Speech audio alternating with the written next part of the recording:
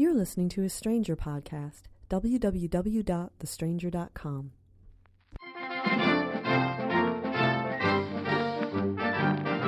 Hey there, I'm Dan Savage, and you have successfully downloaded podcast number 4612 in a series of the Savage Love Podcast, a weekly audio version of my sex advice column, Savage Love. The number here, if you want to call in with a question, 206-201-2720. Let's get to your fucking fucked up, freaky fucking calls. Hi, Dan.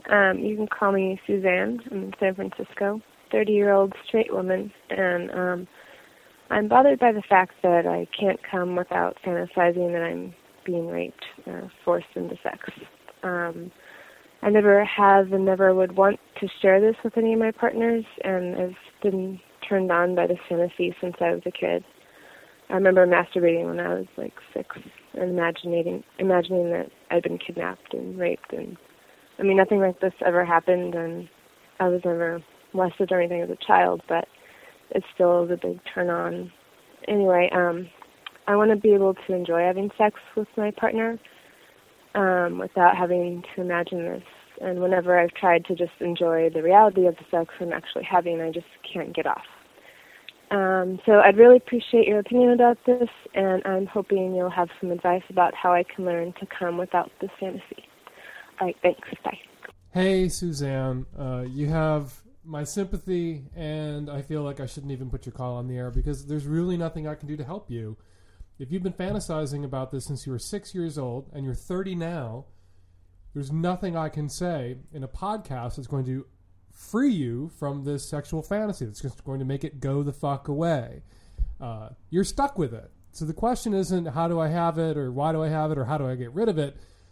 Because there's no answer. There's no way to get rid of it. You can't reach into your brain and pull out all this hardwiring. The question is, how do you deal with it? What do you do about it? And how do you understand it? You don't say whether you're from a religious background, and not everyone with rape fantasies or loss of control fantasies or freed from all responsibility for the sex acts that you're engaging in fantasies is from a religious background, but many people who have these fantasies are. And a lot of particularly young women will have these fantasies because, you know, they've been taught that bad girls do and good girls don't, and they want to. So how do you process that when you're very young and you want to, but you know that bad girls don't or shouldn't? Well, you fantasize about scenarios where it happens and you don't want it to happen, or it happens whether or not you want it to happen. So you have fantasies about, you know, being swept off to a palace by some prince, or being raped, or being kidnapped and molested when, you know, you're completely out of control, when it's totally all agency is removed and you're at somebody else's mercy. And that can be very powerful. Those fantasies can be very powerful. And if you can come to an understanding about where your fantasies come from and what they mean, and you can fantasize about other ways in which you can lose control sexually or give up control sexually, you may be able to process your, you know, sexual desires in a way that maybe moves away from the violence that obviously disturbs you. That's a part of it. You say that you want to be able to enjoy having sex with a partner, and then you say you've never shared and never would share this fantasy with a partner. There's a big disconnect there. If you really want to be present with your sex partners in the sex acts and you know, when you're having sex with them, you do need to share this fantasy with them. You're kind of withholding this fantasy from them, you know, and you're withholding it because it disturbs you, and you're withholding it because you wish it wasn't so, but it is so. So you've never really been fully present with your sex partners because you know that they don't know what's actually going on in your head, which is a whole other script that has to play out for you to come. You need to find your way toward, or find your way to, or find your way, or find a sex partner that you feel comfortable enough with sharing this fantasy. Someone who, you know, you're not writing that person a permission slip to break into your house in the middle of the night and rape you, and you can share with them that it makes you feel a little uncomfortable and that you wish it weren't so, but there it is. And then find if there is some way for you with this person who then knows what's going on in your head to explore some other ways for you to do what sort of is informing this fantasy, which is you having a loss of control, or you giving up control or ceding control and not being responsible for the sex that goes on and see if there's other ways to explore that. So, giving that person carte blanche to do what he wants within certain limits, following his lead. If there's a little like rough and tumble, that people who don't have rape fantasies like rough and tumble and being held down and, some aggressive rolling around, if there's ways to incorporate that will then pull you into the moment with your sex partner because it has a flavor of your loss of control / rape fantasies without being a full-blown rape scenario role play situation. It really is the only answer. I wish, obviously the fantasy disturbs you. You wish it wasn't there. I wish there was a way I could say, here are the magic words. You repeat this 3 times in front of a mirror in a dark bathroom. I believe in the ghost of Mary Worth. You just say that 3 times in a mirror in a dark bathroom, and poof, it's gone. And that's just not the way it is. You got it. You got to live with it. You got to figure out how to incorporate it in a way that you can feel good about and healthy about into your sex life.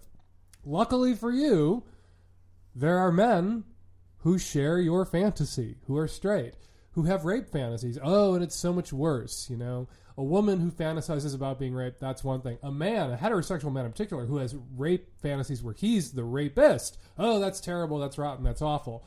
True, I guess, if he actually acts on them with somebody who is not consenting and it's actually rape, then it's, awful, terrible, bad, rotten, and he should go to prison and have his balls cut off and all the rest.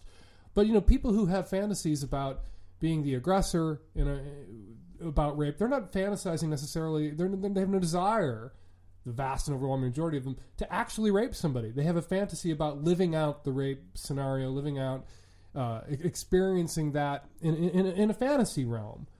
Just as you have fantasies about experiencing it, but in a fantasy realm, you have no desire to actually be raped. So you should be able to understand that there are guys out there who have rapist fantasies who have no desire to actually be rapists, and who may be every bit, at some point in their lives, hopefully, every bit as disturbed by their fantasies as you've been by yours. And you can find a guy like that who's a decent, nice, good guy, just like you're a decent, nice, good woman who has this fantasy. And you would be each other's saving grace, each other's answer, and terrifically well-suited sex partners, but only if you can bring yourself to a point where you accept this as just a fact about your sexual fantasy life, and then find a healthy way to act on it and incorporate it into your sex life so that when you're having sex with a sex partner, you're fully present with him in the moment. Hi, Dan. My name's Amanda. I've been dating this guy for about a month, and we have a little problem. He's really big. I mean, his cock's quite huge, and I have a really small mouth. So whenever I go down on him, I can only do it for a couple minutes before I get really sore. I try and push through the pain as much as I can, and I go for as long as I can. But I feel so bad because I really want to pleasure him, and I really like going down on him. So I was wondering if you could give me any tips for going down on him so it wouldn't hurt, or ways to strengthen my jaw, or just positions or whatever. Any help? Going to be tons of angry letters and phone calls from women this week as I'm giving advice to one woman about, go find the guy with the rape fantasies that match yours, and now I'm going to give advice to you about how to suck cock because you really want to pleasure him. We're sort of pro sex and pleasure. I hate blah blah. Anyway, here you go. This is all you got to do. If his cock's too big in the length department, you need to make his cock shorter, which you can do just by wrapping one fist around the base, and if it's really that huge, 2 fists around the base, and then let him thrust through your fists and into your mouth, and then it won't go all the way down your throat because it won't reach that far unless he's just massive, in which case you might need a couple other friends to come by and give you a couple extra fists to work with. The other thing you can do when you have a small mouth and he's got a huge penis, if it's the girth is enormous, is use your fists as if they were your mouth and not be self-conscious about it so much. If you use a lot of saliva, you get his dick really, really wet, you get your hands really, really wet, I guarantee you that he won't necessarily feel the difference if what's going over the head of his dick for a minute is your incredibly wet and sloppy hands while your mouth is taking a little break on his nutsack or, a little lower on his taint, and then you come back to the head of his dick with your mouth while keeping your 2 fists wet and sloppy and moving up and down his shaft and over the head of his cock. If you're doing that, you should be able to mix it up enough that he can come. if you're worried about him, being disappointed because it's not, a contiguous blowjob, it doesn't start with him going in your mouth and staying in your mouth until he blows in your mouth 45 minutes later or 6 hours later or however long it takes, blindfold him, and then he won't know. I guarantee that there will be moments when your hands are going over the head of his cock versus your mouth going over the head of his cock, but he won't be able to tell the difference if you're using your hands with the same sort of tension of your mouth. You don't want to grip really tight because you can tell the difference pretty easily between your hands and your mouth. If you grip relatively loosely and, again, you're using lots of saliva, he won't necessarily feel too much the transition between your mouth and your hands, and he won't feel too particularly when it's just your hands versus just your mouth. So that is my blowjob advice.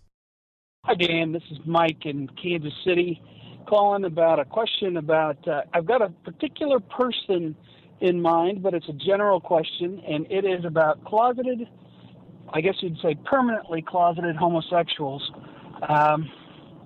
What are your general thoughts about something like that? I mean, somebody that maybe had upbringing that was so strong that they're gay, but they just never even admitted to themselves or suppressed it their whole lives.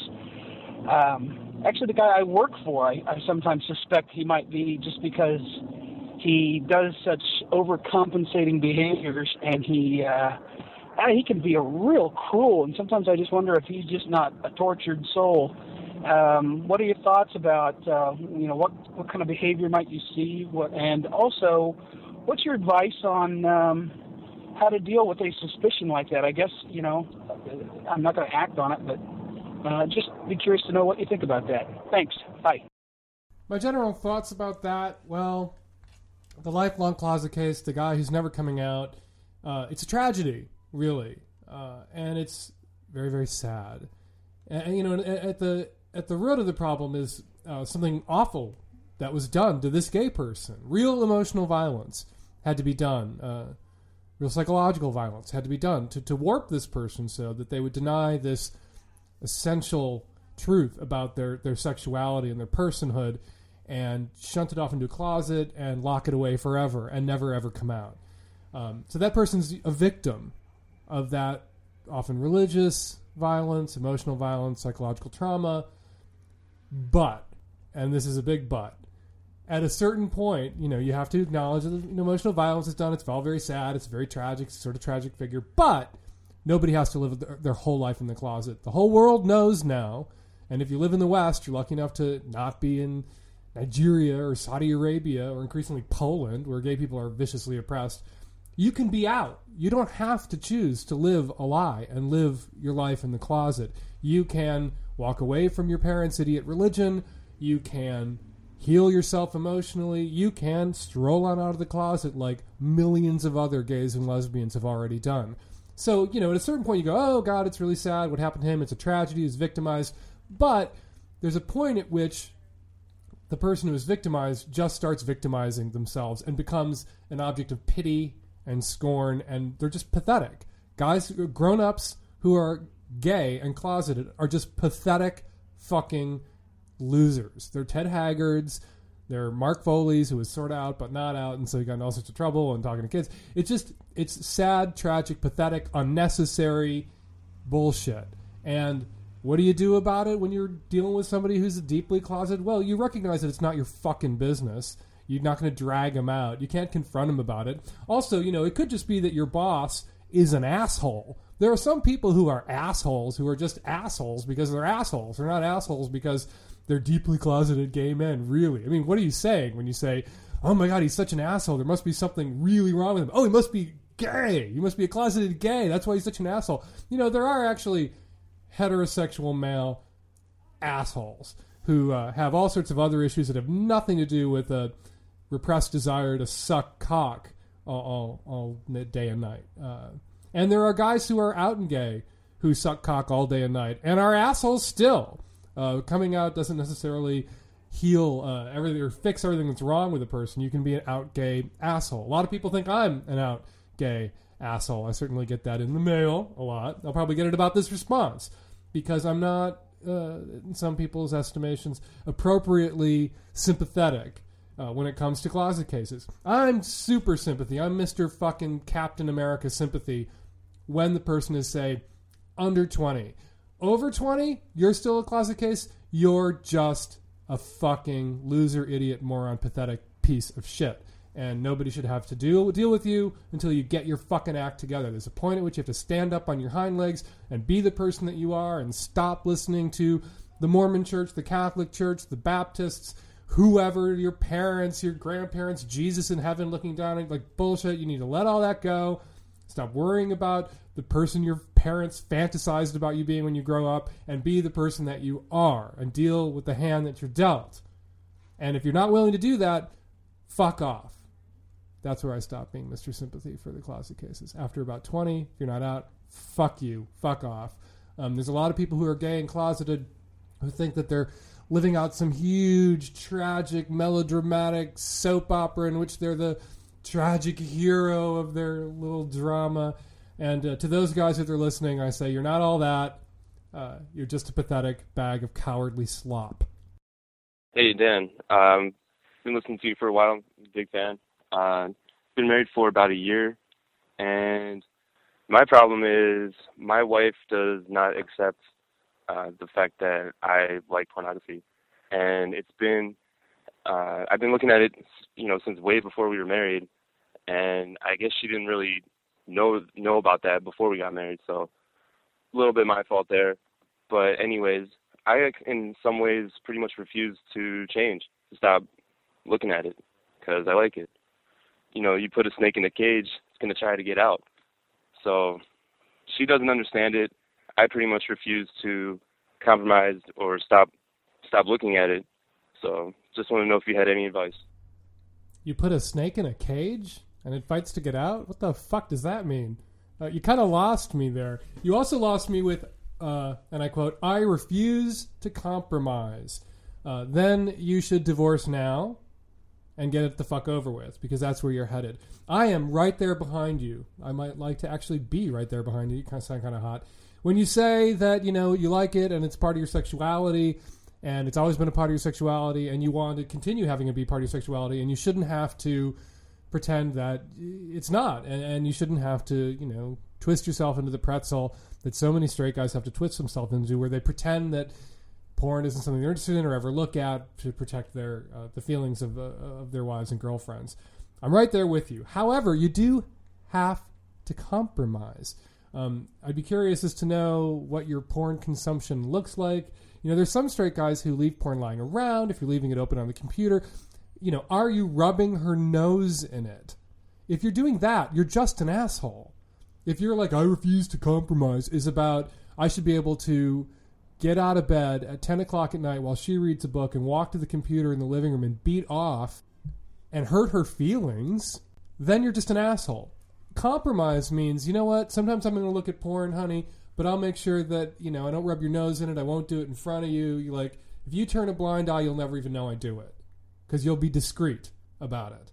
That's the sort of compromise that a married couple that has any interest in actually remaining a married couple for, 6 months into the future can actually, work out. That can work out. But you just being a dick about it, which it kind of sounds like maybe you're being, just cut to the chase, get the divorce now, because that's where you're headed. If you're being a dick about this, then I assume you might be being a dick about a lot of other things too. And maybe you're just not suited for each other. And now you'll know, before you get married the next time, that that's something you need to throw out there to your next prospective spouse. That, hey, I really dig porn and I don't intend to ever give it up. There's some women who'd say, hey, I really dig porn too, and we'll watch it together, and I don't intend to ever give it up either. And that's the kind of woman you might want to go find. She's harder to find than the women who don't like porn. The women who don't like porn are everywhere. The women who do like porn are in demand and harder and rarer birds. But you can find one if it's that important to you. It really behooves you to go find that woman.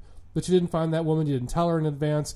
And now, if you are a snake in a cage who is refusing to compromise, you need to get the fuck out. You need to end it now. Or you need to fucking compromise. If your marriage means something to you, if this woman means something to you, you do need to compromise. And the compromise is, you won't rub her nose in it. That's your concession.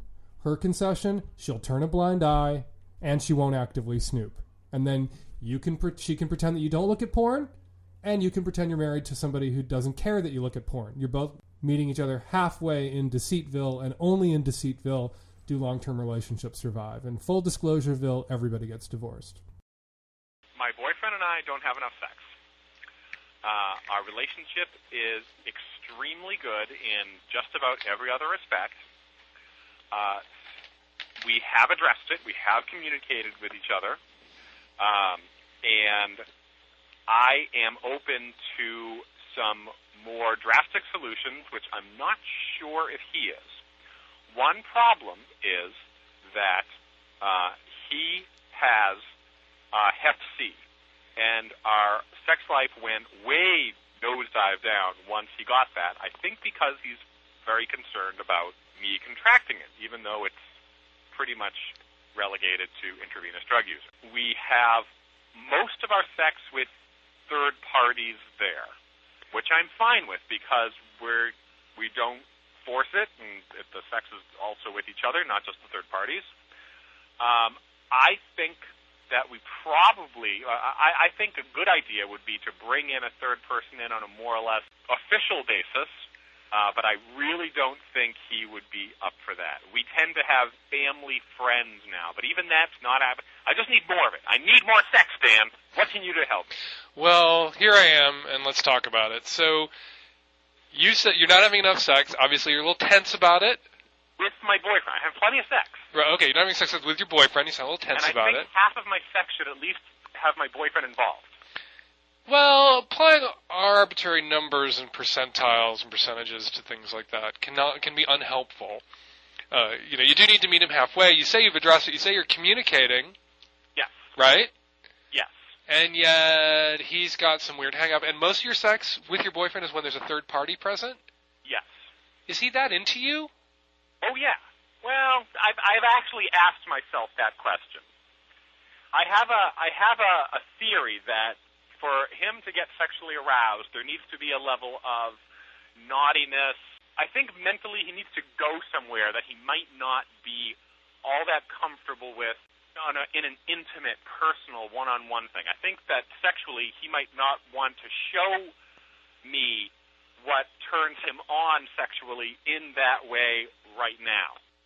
So by spicing things up, having a third party in the room, for example, allows it to not be so intimate and be more playful. Right, so it's some sort of... But I have read the book that you're referring to, or at least the book with the same title. And that actually inspired a great deal of anxious communication in our relationship, because it's a great line. It is a great line, but it sounds like it's not true. It sounds like he's into you. It's just that for him in our third-person sex, it's not me and him having sex with that other person. We're all having sex with each other, not having it forced. Right. It's very, very comfortable. So it sounds like for him to get into the swing of things, there needs to be a degree of novelty that only the presence of another person provides. A degree of casualness, not the soft focus, Vaseline on the lens.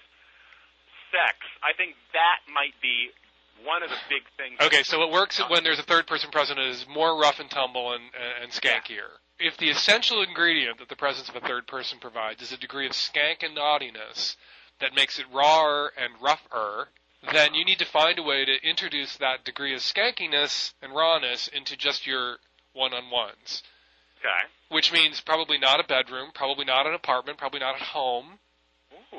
Like, you need to de-domesticize your just you and him sex life. This is actually good advice. That's why they pay me the big fucking bucks. To do a free podcast. They pay me shitloads of money. So that's all you need to do. You just need to, and if you're doing it other places, like if you meet up with him, say, I don't know what city you live in, I don't know if you want to say. Minneapolis. Okay, there's sex clubs in Minneapolis. There's no law. No, there's not. Well, there's not? There's not a bathhouse? There's not a bathhouse in the Twin Cities. There's one in Duluth, about 8 hours north. Oh, well, then drive to Duluth. Salvaging your sex life is worth an 8-hour drive. Or fly to Chicago. Chicago's good. There's no law that says that boyfriends can't go to a bathhouse or sex club and just do each other. Not at all. Not at all. And then the degree of skankiness and rawness that'll give it that necessary appeal for him is other people observing and the possibility that somebody else might join in. There actually are private basement parties here. Well, go, fucking go. So that and his Hep C is not an issue because you do basically need to do IV drugs to wackadoodle the Hep C around, and just don't do IV drugs. And since you said in your call originally that you're HIV positive, yes, both of us. That you both are. Well, of course, then if you mess around with other people, you need to take all responsible precautions. You either self screen for other HIV positive people that are aware, or of course use all appropriate protections. Okay, well, problem solved. Go fuck outside in the woods. Well, we're going to leave it there. This has been another edition of the Savage Love Podcast that you've come to know and love. If you'd like to record a question for a future podcast, the number to dial, 206-201-2720. Once again, 206-201-2720. You can download the Savage Love Podcast every week at www.thestranger.com/savage. I blog all the time at thestranger.com/blog. And you, of course, should keep reading my sex advice column, Savage Love, by me, Dan Savage, in fine alternative weekly publications all over the world. And the Savage Love Podcast is brought to you every week by a feral pack of tech-savvy at-risk youth. And we'll be back at you with another podcast next week.